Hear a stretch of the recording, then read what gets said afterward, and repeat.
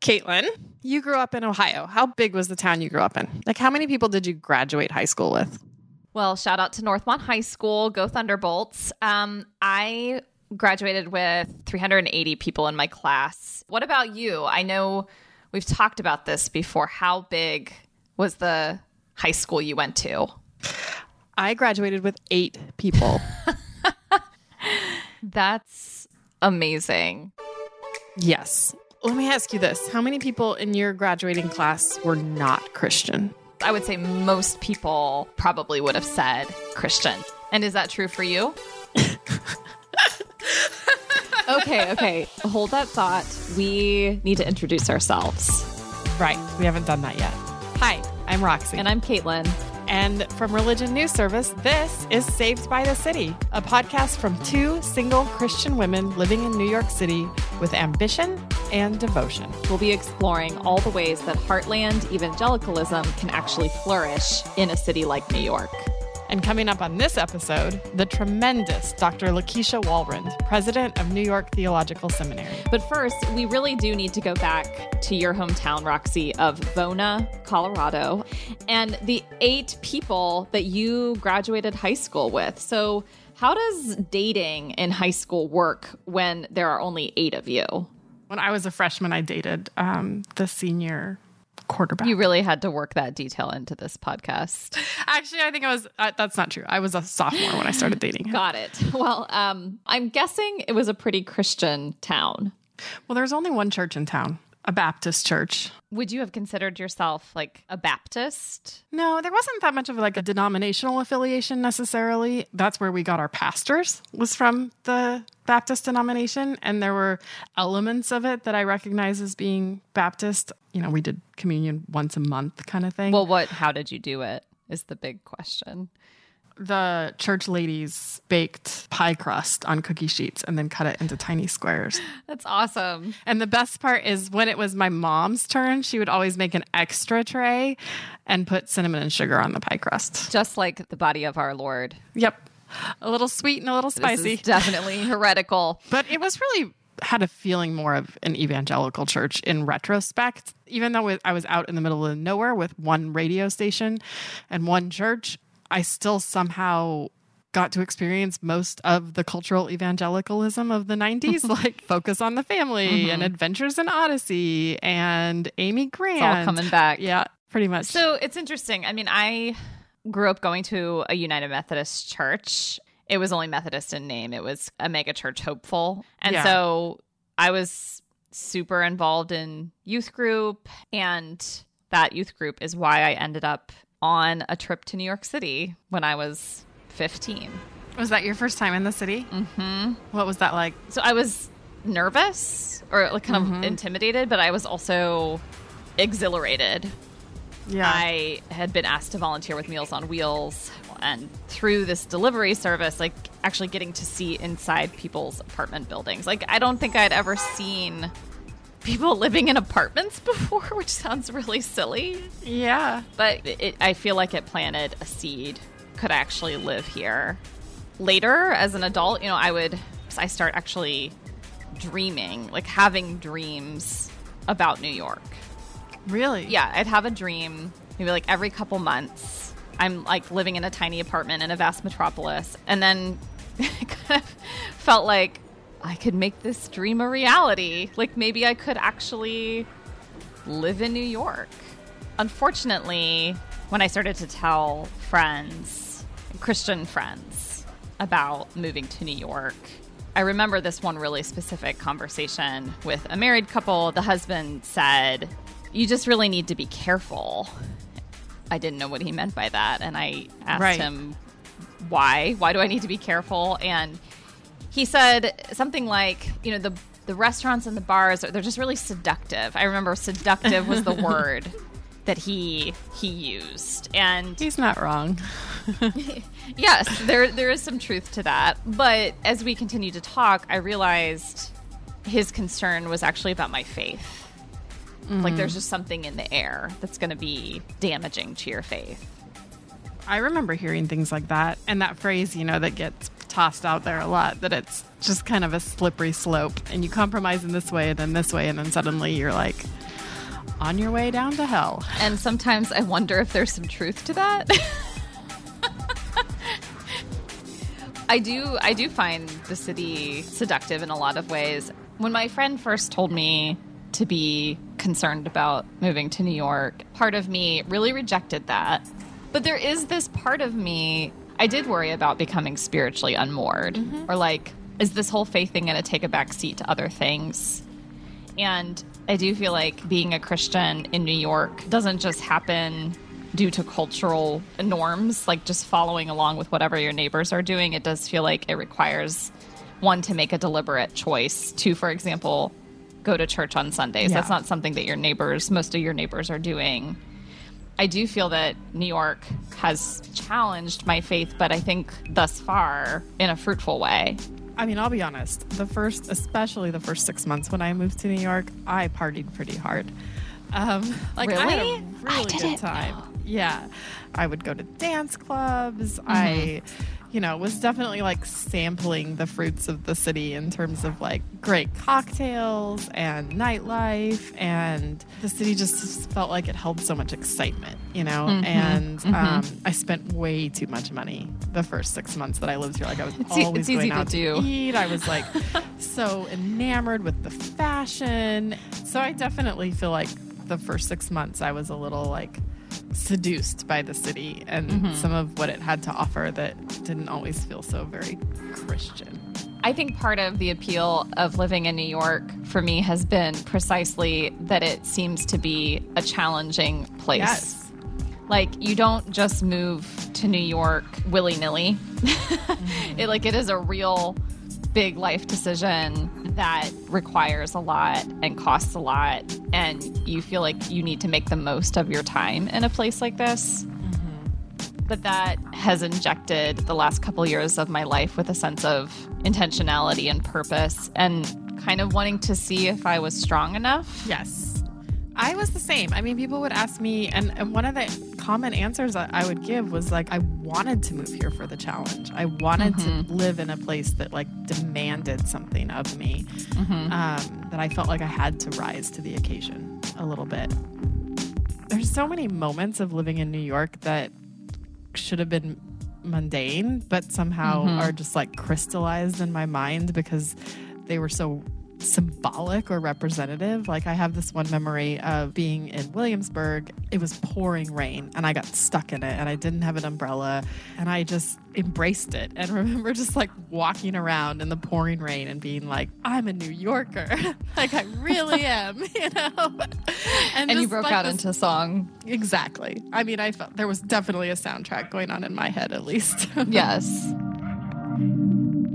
So, Roxy, I had a hunch that this city mouse, country mouse dynamic went way beyond New York, even beyond America itself, that this was an old dynamic. What do you mean old? As old as Christianity itself. Christian attitudes to the city have obviously changed a lot over time. So that's Philip Jenkins, the renowned church historian currently at Baylor University. I wanted to ask him about this city-country tension and where it comes from. As it turns out, it arises from a rift in the Protestant movement itself. So in the 19th century, American cities came to be seen as being predominantly Catholic, later with a strong Jewish element. And the kind of Protestantism that was associated with the city was usually very social gospel, very progressive.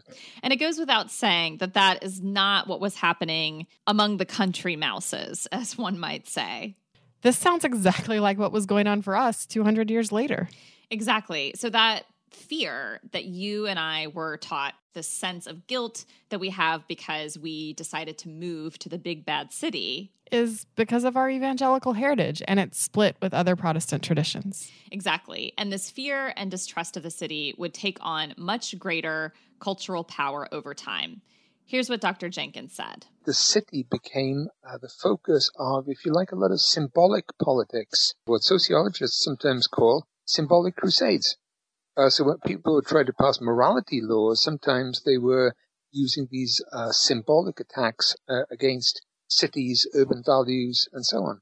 A symbolic crusade. that's so telling about our current life. Yeah, it sounds a little familiar. It's this symbolic crusade that we can feel all around us. And it's honestly hard to see how that tension can be resolved. Exactly. Oh man, such a love-hate thing with New York. It is such a mixed bag. There are so many singular things about living here. They're the parts that make it worth it. For sure. Now, I am still a little haunted by some of those voices from home. Those New York City naysayers. Well, we wanted to talk to someone like us, a Christian transplant who has learned to navigate faith in the city over many years. She is awesome. Dr. Lakeisha Walrond, president of New York Theological Seminary. Coming up in just a sec. But not before we say a few words about our patrons. Religion News Service is an independent, award-winning source of global reporting on religion, spirituality, culture, and ethics. And yes, full disclosure, I do work there. Check out the newsletters, the opinion pieces from all different perspectives and belief systems. From Simran Jeet Singh's Articles of Faith to Jonathan Merritt's On Faith and Culture. From Omar Suleiman's Islam Beyond Phobia and Jana Reese's Flunking Sainthood, there's something for everyone. For the best in global religion reporting, visit religionnews.com. And while you're in front of your computer, contact us. We want to hear from you. Send us your New York faith story or wherever you live. You can shoot us an email to sbtcpodcast@religionnews.com. You can even record your story and email that to us as well, and maybe we'll play it on the show. Send it to sbtcpodcast@religionnews.com.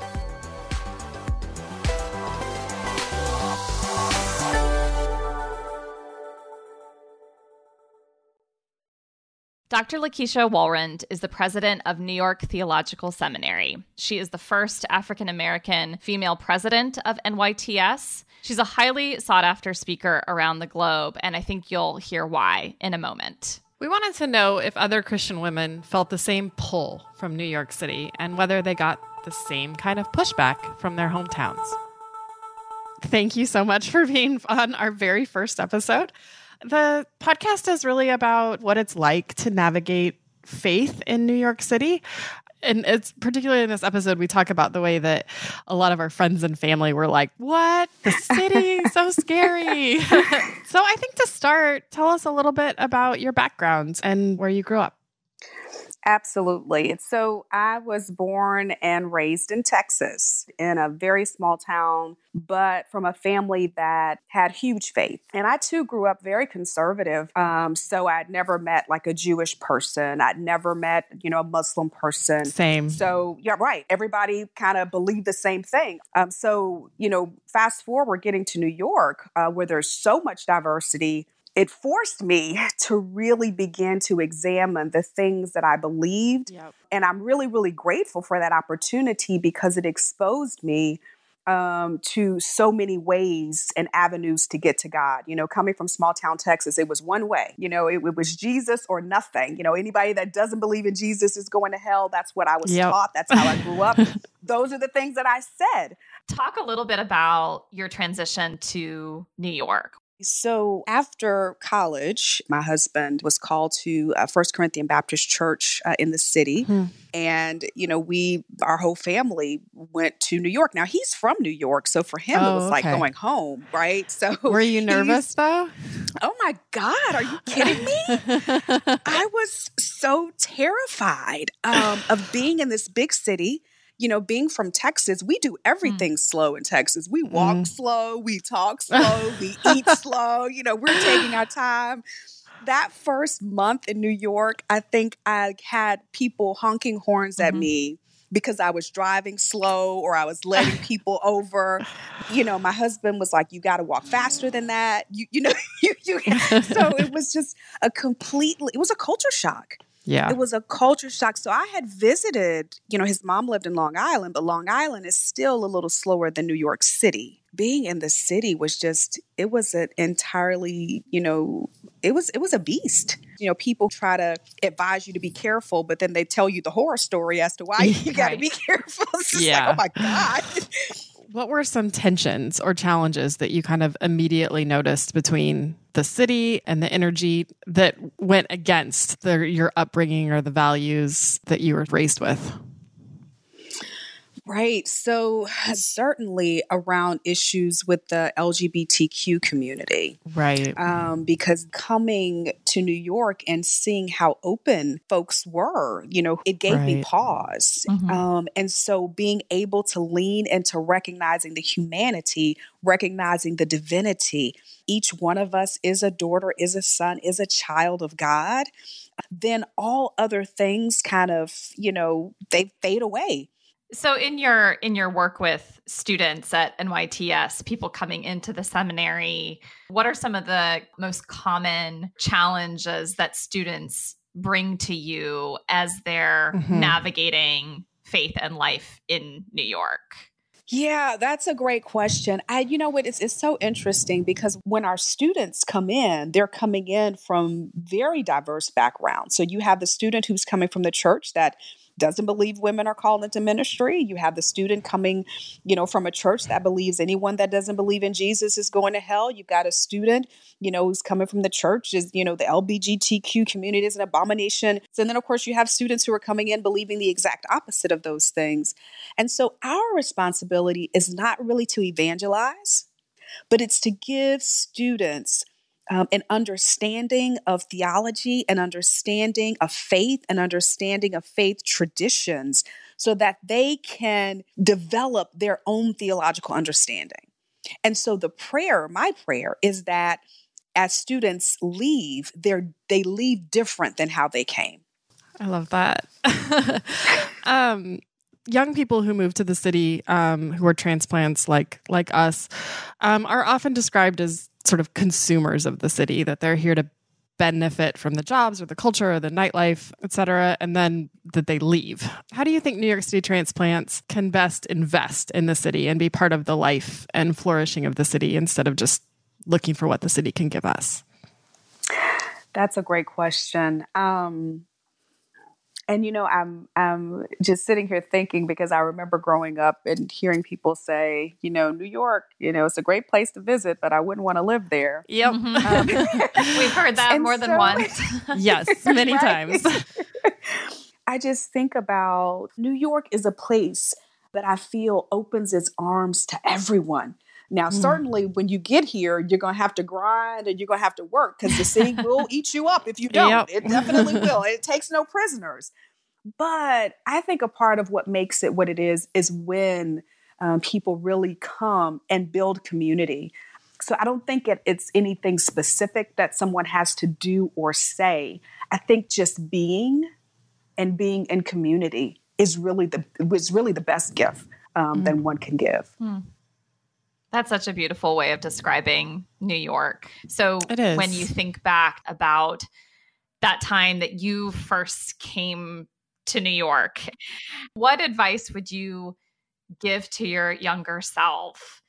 You know what? It's so funny because when you ask that question, I think of one thing in particular. Don't forget who you are. There's something to be said about, being, in the world, but not of the world. So you can be in New York, but not of New York. Those little things that make you, that person from Colorado, or those little things that make you that person from Ohio, those things that make me that person from Texas, bringing those things with me, holding on to those values that make us better, that make us stronger, that make us greater.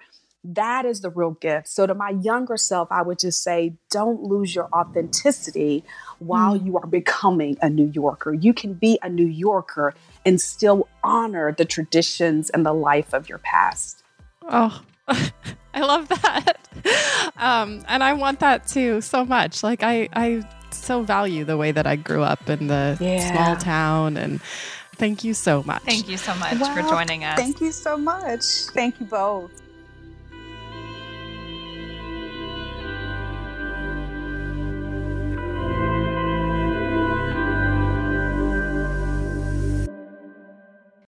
So I loved Lakeisha's last reminder to stay true to our roots. And we thought, what better way to do that than talk to the people who know us best, our mothers.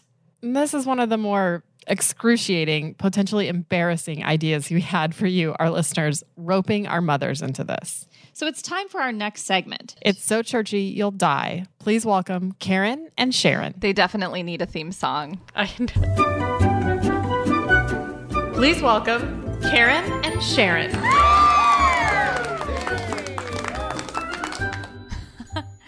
Okay. So I called my mom. Hi, sweetie. As I do a lot. I'm great. We just got Her name back is from a technically vacation, Karen Beatty, just to give it a dignified ring.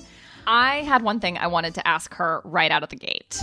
When I initially told Dad, this won't surprise you, but he said, well, I'll just say this.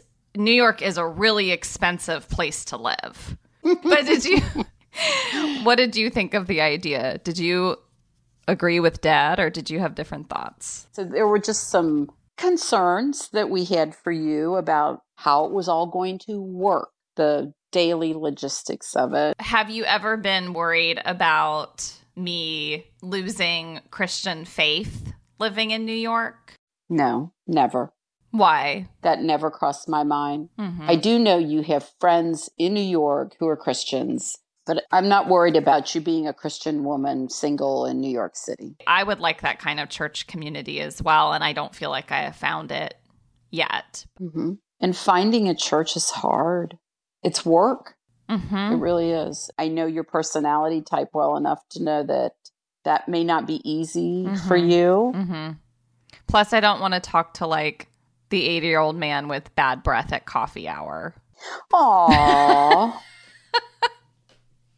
Which has happened in the past. But I'm glad to hear that you've never been worried about my faith here. Mm-mm. You'll find a connection. And I don't think your faith wavers. And I really love that you are in a diverse community, because I am finding in this time that we're in that if you only communicate with, socialize with, go to church with people who are just like you, you're not seeing God's world. Because I think we can get very close-minded about who's in and who's not in the kingdom. Mm-hmm. I mean, I feel like there's been a broadening effect here that at the end of the day, I think has enhanced my own faith rather than diminished it. Yes. Yes. It was really helpful to hear you say some of that, Mom. Aw. Well, that's very kind. Sometimes when we talk on the phone, it's just difficult. So having moments where we sit down and just talk very honestly about our feelings is not something we've always done very comfortably. I would agree with that. All right. Thank you so much for speaking honestly with me. Oh, you are quite welcome. I'm glad I got to share with you some of my thoughts and feelings, and it brings me joy to know that you're happy to be there. Thank you. So, Caitlin, did anything surprise you when you talked to your mom? Yeah, I guess I was really expecting my mom to say that she was nervous about me moving to New York for how it could affect my spiritual life. I felt like I learned a lot from my mom in that conversation. What about your conversation with Sharon Stone? Yes, Sharon Stone, the slightly less famous one. She surprised me too. And in similar ways, she was not really nervous about my faith, but she also was just more nervous about sort of the scariness of New York, just worried about my safety. Mm-hmm. So here's my mom. Hi, Roxy. How are we today? It's been a long day already. Yeah. How did you know that I would move away? No, your dad and I knew that you would probably leave. We knew that this wasn't going to be enough for you. Mm-hmm. You were very adventurous and you were very curious. So we knew it was going to happen.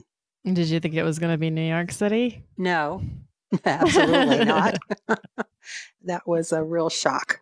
That was a real shock for both of us. You felt scared about me moving here? Oh, totally. I still do. You know that. What worried you the most about me moving here? I think the worst thing was the fact of the crime. And a lot of that physical was safety. Yes, physical safety. Definitely.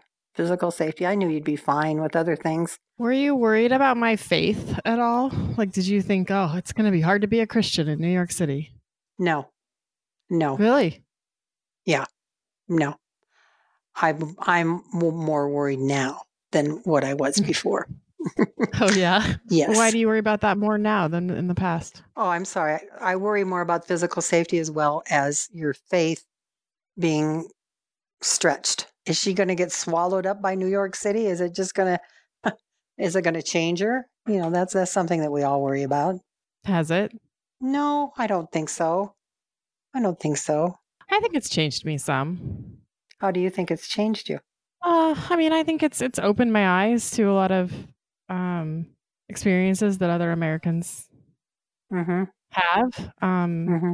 I think there's temptations you have to battle in New York a lot, particularly like greed, like wanting things and seeing things, and I think the city becomes a sort of third character in your life.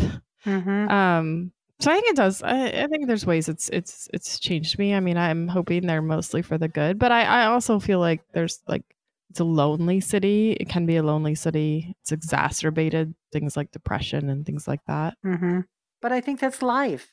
I think that's what makes everything so different for each one of us is the experiences that we have. And you've been very fortunate to have so many incredible experiences, like living in New York City and being able to see the things that you've seen. Thanks, Mom. I hope it was all okay. I thought you were great. So it seems like nobody was actually worried about us. They weren't actually worried about the strength of our faith. Right. They were worried about other people, turning us into something they wouldn't recognize. Which, isn't that kind of the same thing? Yeah, it's the polite way of saying it to us, I guess. Such a vote of confidence. Especially for all the world to hear on this very podcast. So that's our show. I like podcasting most days. Me too. Although I will admit, I hate all of the wires all over my living room. Yeah, I feel like I'm getting a workout from lifting this big pole that has a mic attached to it. But it's worth it because we're getting toned. So the great news is that we have some more exciting, interesting episodes coming your way, listeners. So please do keep listening.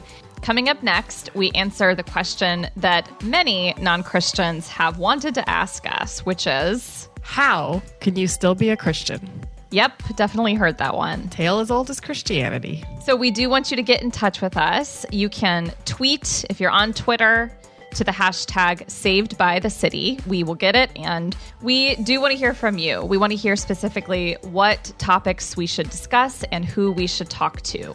And you can email us, sbtcpodcast@religionnews.com. Write us your story or make a recording of it and send it our way, and maybe we'll play it on the podcast.